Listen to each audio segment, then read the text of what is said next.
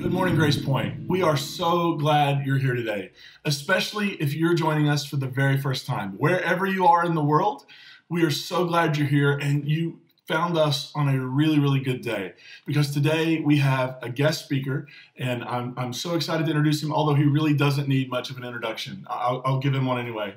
This morning we have Brian McLaren with us. Brian is an author, he's been a pastor, he's an activist, a theologian, he raises turtles.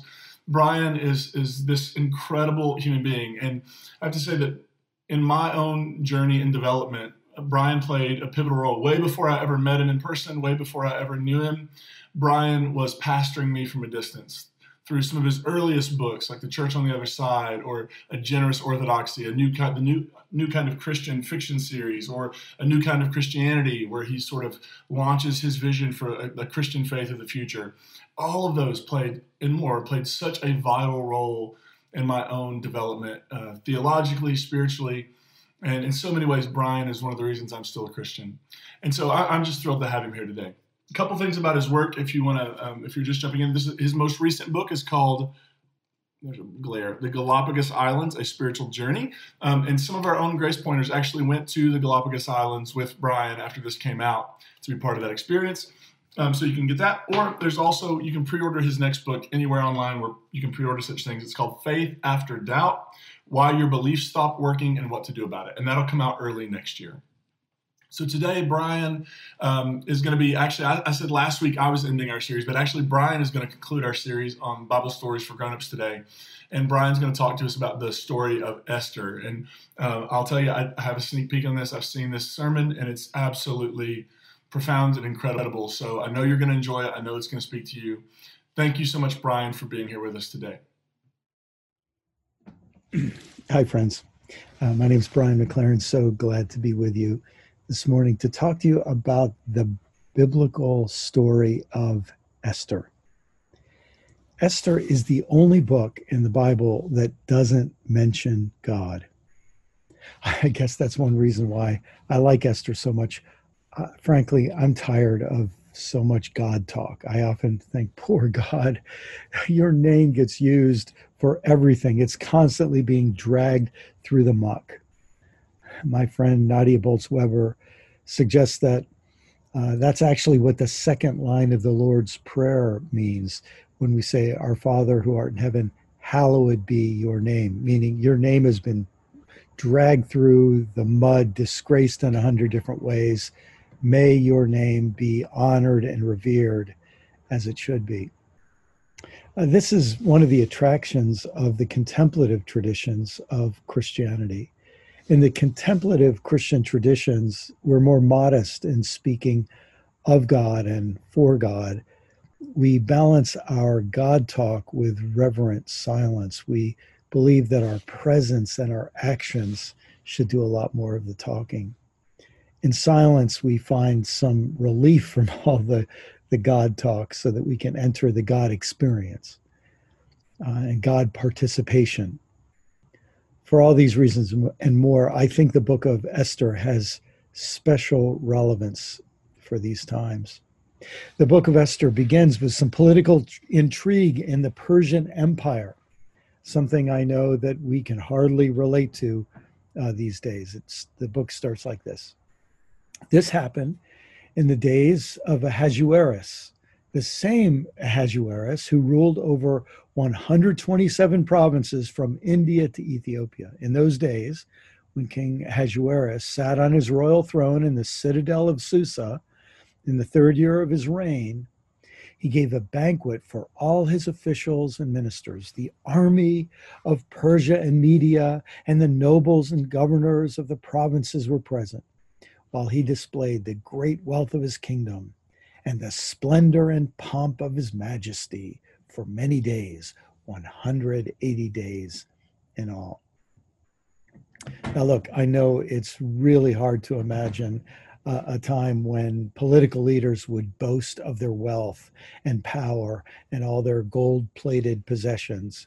But that's how it was back in those ancient days. The story continues. When these days were completed, the king gave for all the people present in the citadel of Susa, both great and small, a banquet lasting for 7 days. In the court of the garden of the king's palace, there were white cotton curtains and blue hangings tied with cords of fine linen and purple to silver rings and marble pillars. There were couches of gold and silver on a mosaic pavement of porphyry, marble, mother of pearl, and colored stones. Drinks were served in golden goblets, goblets of different kinds, and the royal wine was lavished according to the bounty of the king. Drinking was by flagons without restraint, for the king had given orders to all the officials of his palace to do as each one desired. Furthermore, Queen Vashti gave a banquet for the women in the palace of King Ahasuerus. So the king, his popularity ratings are high. He's giving out free wine by the flagons. He's telling people exactly what they want to hear. He's giving them exactly what especially the rich people want. And you might think, wow, Queen Vashti gave a banquet. She must have some power in this kingdom as well. A special banquet for the women. But watch what happens next. You'll see that Queen Vashti is really just a prop for the king's power. On the seventh day, when the king was merry with wine, he commanded Mehuman, Biztha, Harbona, Bigtha, and Abagtha, Zathar, and Carcass, the 7 eunuchs who attended him, to bring Queen Vashti before the king, wearing the royal crown, in order to show the peoples and the officials her beauty, for she was fair to behold. Now, you may never have heard those names before: Mehuman, Biztha, Harbona, Bigtha, Abagtha, Zethar, and Carcass. But eunuchs like these 7 play very importantly in this story. You might think of it like this. In the ancient world, kings and queens were always afraid that their closest confidants might turn on them. For example, their top aides or officials might steal money since there was so much of it lying around. Or they might participate in a plot to poison or kill the king or queen, since there was always so much resentment by the hordes of people who were living in squalor and hunger while the court lived in luxury and ease. Or, since many kings in those days had large harems, some of their top officials might impregnate members of the harem, which would result in the king raising children who were not his own. So, with big risks like that, many ancient monarchs took young boys and castrated them. That way, the boys couldn't marry, and they would quite literally be married to their job for their whole lives. They had nowhere else to go, which made them all the more trustworthy by the royal family.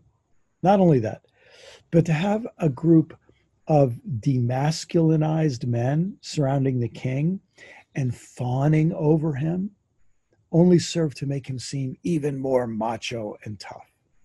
And authoritarian leaders know they need to constantly look tough. And that's where things get interesting. The story continues. But Queen Vashti refused to come at the king's command, conveyed by the eunuchs.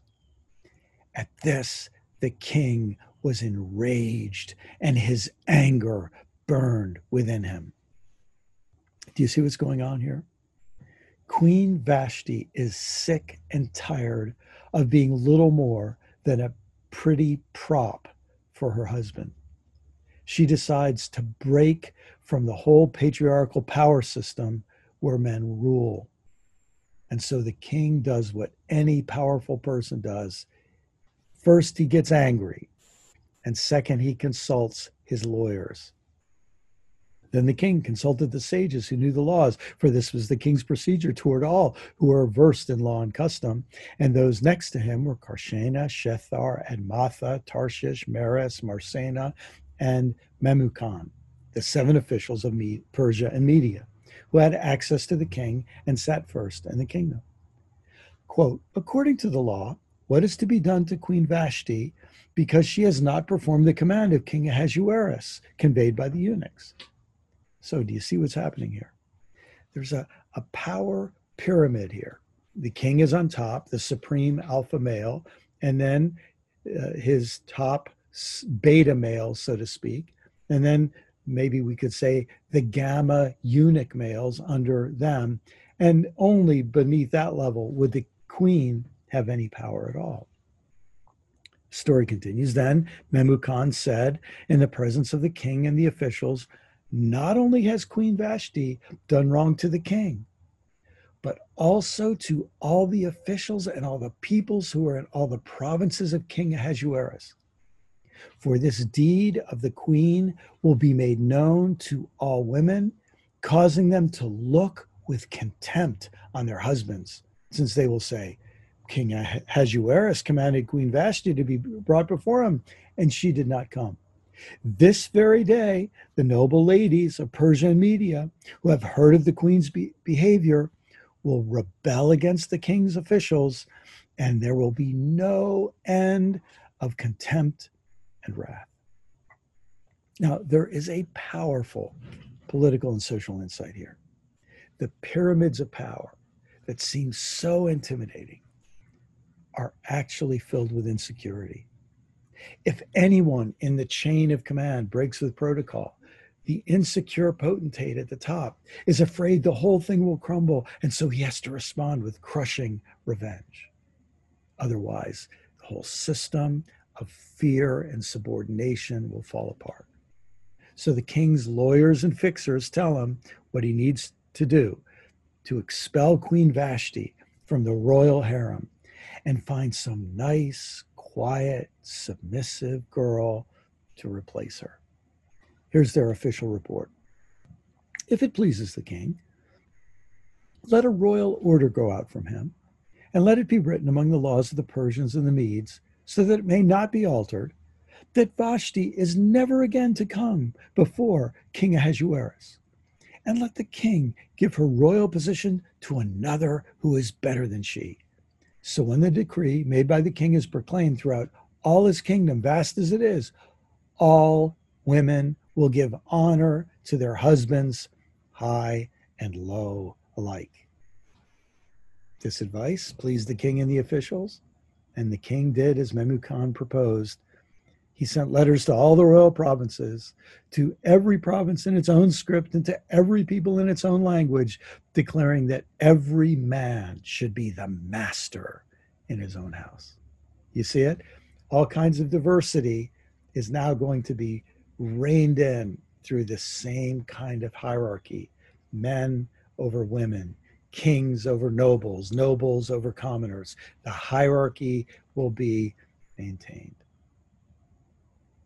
So you might say that the book of Esther begins with a feminist movement headed by Queen Vashti, which is then crushed brutally by the patriarchal establishment, and the old order is reimposed. King Ahasuerus is really angry for a while, but then he organizes a beauty pageant. You can't make this stuff up, people. So he can check out all the prettiest young women in the empire. After he samples the prettiest of the pretty, he elevates one young woman named Esther to fill Vashti's position. Now, Esther, it turns out, is a member of the Jewish minority in Persia. When her parents died, she was adopted by her uncle Mordecai. Knowing how prejudice worked, Mordecai counseled Esther, keep your Jewish identity a secret. And so here we have the central drama of the Esther story. Will Esther be the kind of quiet, sweet, submissive, compliant woman King Ahasuerus appreciates? And will she protect herself and her privilege at all costs in these dangerous times? Well, I won't read all of chapter 2 and 3, but here's a quick summary. A few of King Ahasuerus's court eunuchs plan an assassination. And that tells us something. Behind the wealth and power and armies and patriotic holidays and banquets, resentment levels are high in the Persian Empire. Even the eunuchs are restless. The plot of the eunuchs is discovered by Uncle Mordecai. He tells Esther, and she warns the king, who hangs the would-be assassins. And this, of course, raises Esther's profile even higher. And it also gives Uncle Mordecai a lot more power and confidence. One day, Uncle Mordecai meets an arrogant mid-level bureaucrat named Haman. Now, you know exactly the type of person that Haman is. He's learned how to work the system for his own advantage. He's gotten super rich by rigging and playing the game. And he constantly displays his dominance by requiring others to bow in his presence. But Uncle Mordecai doesn't bow to him. And that infuriates Haman so much that he decides not just to strike back for the offense, but to strike back 10 times as hard. So he hatches a plan to kill not only Mordecai, but also all the Jewish people in Persia. Now, I know it's hard to imagine a political system that gains and maintains power by uniting the majority against a beleaguered minority. But again, you just have to use your imagination. So Haman starts this political action committee that says, watch out, there's a dangerous minority group in the Persian Empire. They aren't like us. They don't follow our way of life. They don't recognize our exceptionalism and superiority. They are therefore a threat to our nation. So Haman knows how Persian politics works. And he goes to King Ahasuerus and says, King, your majesty, I'll make a huge contribution to your fund if you'll authorize your administration to kill all the Jews on a certain day. And by the way, if you kill them all, you can then take all their wealth and possessions, which will improve the GDP significantly. Now, again, I know it's hard to imagine a world where powerful people get the government to do their bidding by making huge contributions and by scapegoating and exploiting minorities. But there it is. When a rumor gets out that the king is planning a genocide, Esther is obviously terribly upset. She makes an alliance with one of the court eunuchs, who becomes her contact person with Uncle Mordecai. Mordecai becomes like a hardworking journalist. He uncovers a bunch of leaked documents that prove what's going on. Again, I know it's hard to imagine leaked documents playing a key role in government affairs, but these things used to happen long, long ago and far, far away. Finally, after Uncle Mordecai discovers and proves what Haman and the king have planned, Mordecai sends Esther a message. You have to speak to the king about this plot to wipe us all out. Esther sends back a message. Uncle Mordecai, you don't understand. If I go to the king without being invited, I'll be killed. I have no rights. Even though I'm the queen, I'm really low on the dominance hierarchy here simply because, I'm a woman. And the empire is a typical old boys network. Well, then Mordecai sends her this message, found in Esther chapter 4, verse 13. In many ways, the key passage of the whole book of Esther. Do not think that in the king's palace you will escape any more than all the other Jews. For if you keep silence at such a time as this, relief and deliverance will rise for the Jews from another quarter. But you and your father's family will perish. Who knows? Perhaps you have come to royal dignity for just such a time as this. Now, I love Uncle Mordecai's wisdom here. He says, listen, Esther, if they come for the Jews, they're coming for you too. Why miss the chance to be a player in history? Who knows? Perhaps you have come to royal dignity for just such a time as this. Silence would be compliance. Silence would be complicity. Don't throw away your shot. Now, I know it's almost impossible to relate to a story like this, a situation where you have some privilege, where you have a share of power, where you have a voice, or maybe even a vote. And if you use your privilege and power and raise your voice, you might get in trouble. So you're just tempted to play it safe and be quiet. Well, Esther sends this reply to Uncle Mordecai. Go, gather all the Jews to be found in Susa, the capital city. Hold a fast on my behalf, and neither eat nor drink for 3 days, night or day. I and my maids will also fast as you do. After that, I will go to the king, though it is against the law. And if I perish, I perish. So you see what Esther's saying. I'm going to put my skin in the game. I'm going to risk everything by being a whistleblower about government corruption and wrongdoing. I'm going to engage in civil disobedience to expose this horrible crime that's being planned by our government, by top officials in our government, including the king. But look, give me 3 days to prepare, and you fast and pray with me. I'm not sure I'm going to survive this, but I'd rather die than be just another pretty face the king uses to beautify his corrupt and violent regime. So Esther developed a really sophisticated multi-step plan. And you can read about it on your own in chapters 5 through 10 of the book of Esther. But the bottom line is this: the evil and violence that Haman planned for the Jews actually happened to him. It all backfired on him.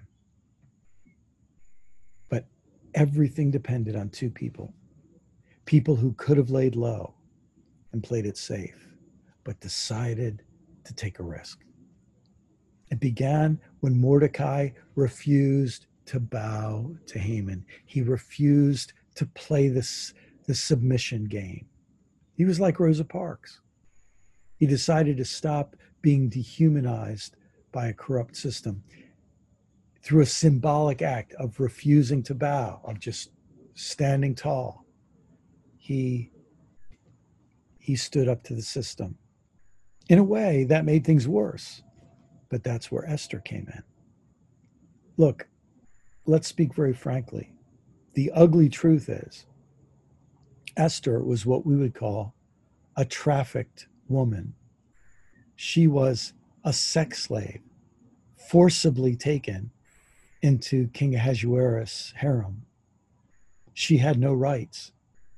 She was the kind of young woman that Jeffrey Epstein and Ghislaine Maxwell would find and sell to powerful, corrupt men. But when she found herself in the company of the powerful, she wasn't addicted to the luxury and security they offered. She risked it all for her oppressed people. Now, you might wonder if I think this story is historical. I mean, perhaps there was some historical seed to the story, but to me, this story has all the marks of a cleverly structured work of fiction. But whether it's nonfiction or fiction or a mixture of the two, its three-part message is the same. And I'd like to try to articulate that three-part message as I close this morning. First, never give up. Even if liberators like Queen Vashti are crushed by arrogant, angry, insecure men, never give up. Even if the eunuchs fail at their attempt at self-liberation, never give up, even then. Even if arrogant, small-minded, big-mouthed bigots like Haman try to humiliate you and threaten you, never, ever, ever bow and give up. because the power of dominance pyramids is always more fragile than it appears. And the bigger they are, the harder they will fall when their time comes. So don't roll over and play dead. Don't sink into the paralysis of despair. Be willing to say with Esther, if I perish, but I'm not throwing away my shot. Second, never underestimate anyone, including yourself. I can imagine people making fun of Esther. She was just a woman, just a Jew, just a member of the king's harem, just another pretty face, just an immigrant and a minority. But when her time came, she was fierce and fearless and clever. It might be good right now to interrogate that word just that is often used to minimize people. Yeah, look, I'm just a layperson. Look, I'm just a quiet citizen. Look, I'm just one person with one vote. Look, I'm just a middle class person, or I'm just a poor person. Look, I'm just a guy with a high school diploma. Look, I'm just a member of the LGBTQ community. Look, I'm just a divorcee. I'm just a teenager.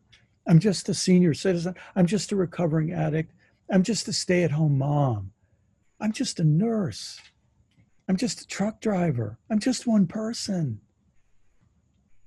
And now, instead of shrinking and minimizing yourself with that word just, take Uncle Mordecai's question to Esther and open up the possibility, who knows?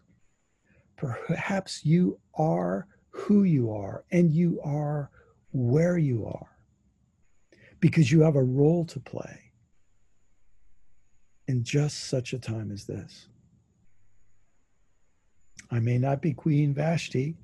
I may not be a court eunuch. I may not be Haman with all his wealth and swagger, but I am who I am. And I will use what I have to join God in God's liberating work in the world. Never give up. Never underestimate anybody, including yourself. And that brings me to one final lesson. Never assume God is where the most God talk is. Instead, assume God is where the quiet, behind the scenes struggle for human liberation, human dignity, and human goodness is unfolding, often behind the scenes. That lesson is very important to me. I grew up in a context of endless God talk. We had arguments about who had the right words and who had the right words about the right words. I grew up in the Christian tradition that argued about God talk while lands were being stolen from the native peoples and never took notice. That argued about God talk while lives were being stolen through slavery, never woke up to that reality. I grew up in the context where, while the dignity of millions of people was being stolen through white supremacy and male supremacy and the supremacy of money, people didn't notice because we were all so involved in our pious God talk. I grew up seeing Jesus as a ticket to heaven, ignoring his Jewish identity as a man dedicated to human liberation, which, by the way, is the real meaning of the word salvation. I have some rabbi friends who in 2002 started an organization of rabbis for social justice. The group is called Trua, which is the Hebrew word for the call of the shofar or the ram's horn. They're calling Jews to stand up for the tradition of Jewish social justice, of human rights and human dignity for all people. One of their mottos is resisting tyrants since Pharaoh. Whether it was Pharaoh in Egypt, Nebuchadnezzar in Babylon, Ahasuerus in Persia, or Caesar Augustus in the time of Jesus, Jews have seen God active wherever people are struggling to be free.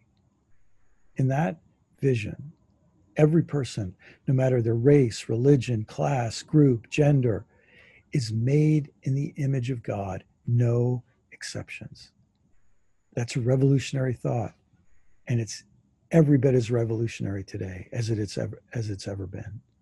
In a time when we're putting children in cages, when there's a resurgence of hate crimes against Muslims and Jews, against transgendered women, against blacks, against anyone who doesn't fit in with somebody's standard of who's acceptable, to say that every person has divine dignity, that's a revolutionary statement.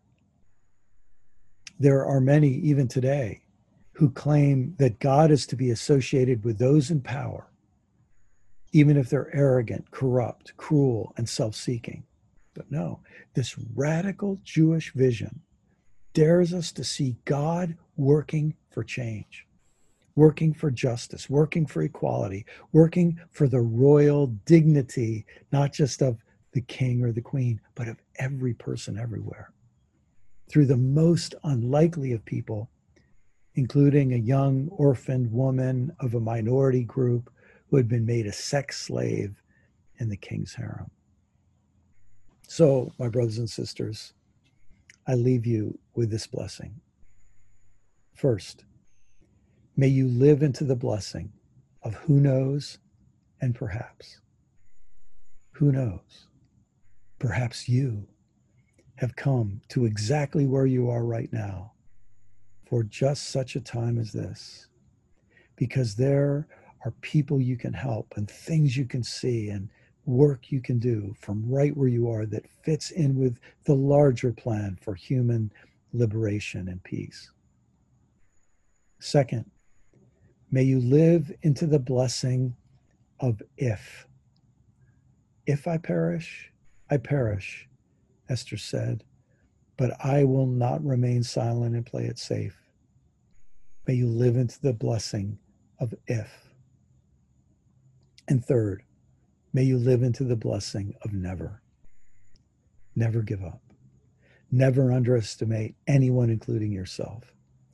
And never doubt that God is active, even if God is not mentioned, that God is active in the struggle for human liberation, dignity, goodness, and peace. Amen. No justice, no peace. No justice, no peace. No justice, no peace. No justice, no peace.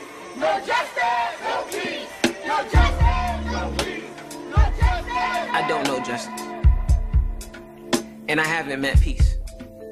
I mean, I was told that I met her. I was told that she's been around here, but I think they must be confused. Maybe they're confused with silence. In fact, I asked Silence, and she said, nah, young man, peace don't live around here. She said she don't even look like that queen. She sings, carries a big sword, and her smile is clean. Her hair is natural, and her rings like bells. And on heels, she sits a little taller than justice. I don't know justice. And I haven't met peace. And justice. She said just his arms are long and his embrace is strong, and you can hear every step he takes. No, not every step he asks for, every step he takes. No, not every step that is given, every step he takes. She said, Royce, go back and tell them they got me wrong. I am silent. And my cousins are dumb, hush, mute, shut up, settle, sit still. Royce, you know them.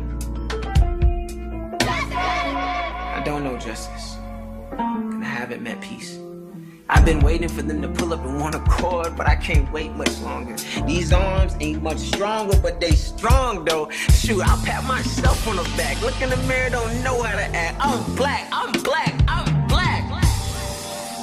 Black. What does that mean anyway? A word full of culture, but void of identity. That's why I gotta love my enemy. Now don't get me wrong, I haven't always walked around proud, but even when I didn't, I put my fist up and I said it loud. I'm black. I don't know justice, and I haven't met peace. I And I can't help but wonder how it feels if I could say it with peace and justice whipping in that one accord. I want to know him. I want to see him. I want to talk to him. I want to kick it with the same folks they roll with, like freedom and liberty and opportunity. I want to breathe, not inhale, but inhale, exhale, inhale. Now you said it, and I'm flattered. You even used the hashtag Black Lives Matter. But when Yeshua left the many for the one, I knew my Black Lives Matter before the hashtag was relevant. My skin is heaven sent, but I don't know justice, and I haven't met peace. I wish I could walk away from this microphone telling you that I met him, but I can't. I believe in a redeemer. I believe in a God of creation, and I can't, because I don't know justice, and I haven't met peace. But I tell you this, I'ma keep looking, I'ma keep pushing, I'ma keep shaking, I'ma keep talking, I'ma keep yelling, I'ma keep learning, I'ma keep voting, I'ma keep engaging, and I'ma keep growing, because I'm going to meet him. And when I meet him, I'm gonna take him to my school. I'm gonna bring him to my home. I'm gonna bring him to my job. I'm gonna bring him to my hood. I'm gonna bring him to my friends. I'm gonna bring him to my father. I'm gonna bring him to my mother. I'm gonna bring him to my sister. I'm gonna bring him to my brother. I'm gonna bring him to the jail. Inhale. Exhale. Inhale. Exhale. Because I don't know justice. And I haven't met peace. We ain't got to die no more. Love is what we're fighting for. I know that I'm worth more than a t-shirt. We ain't got to die no more. Love is what we're fighting for. I know that I'm worth more than a t-shirt. T-shirt, t-shirt, t-shirt, t-shirt. All right, Grace Point. It has been an incredible, incredible morning. Another incredible gathering. We're so glad that you were here to be a part of it. And I just want to say, last Sunday, those of us who were able to meet in the park in Nashville, for those of us who are local, it was so good to get to see all of you and to get to, even from a distance, just to see your face or half your faces, and just to be in the same space with you was wonderful. I want you to know that we are regularly having conversations about what looks safe and what looks like we can continue to do. I hope to have more news about maybe other opportunities that are coming up. Perhaps even next Sunday, but we're going to do our best. We're trying to make sure we follow all the precautions and all the advice and take science seriously and take safety seriously. So yeah, we'll have more information on that as soon as we can. Thank you so much for being here. Look forward to seeing you again, hopefully Wednesday night next Sunday. We hope you'll be back. We love you, Grace Point. Grace and peace be with you.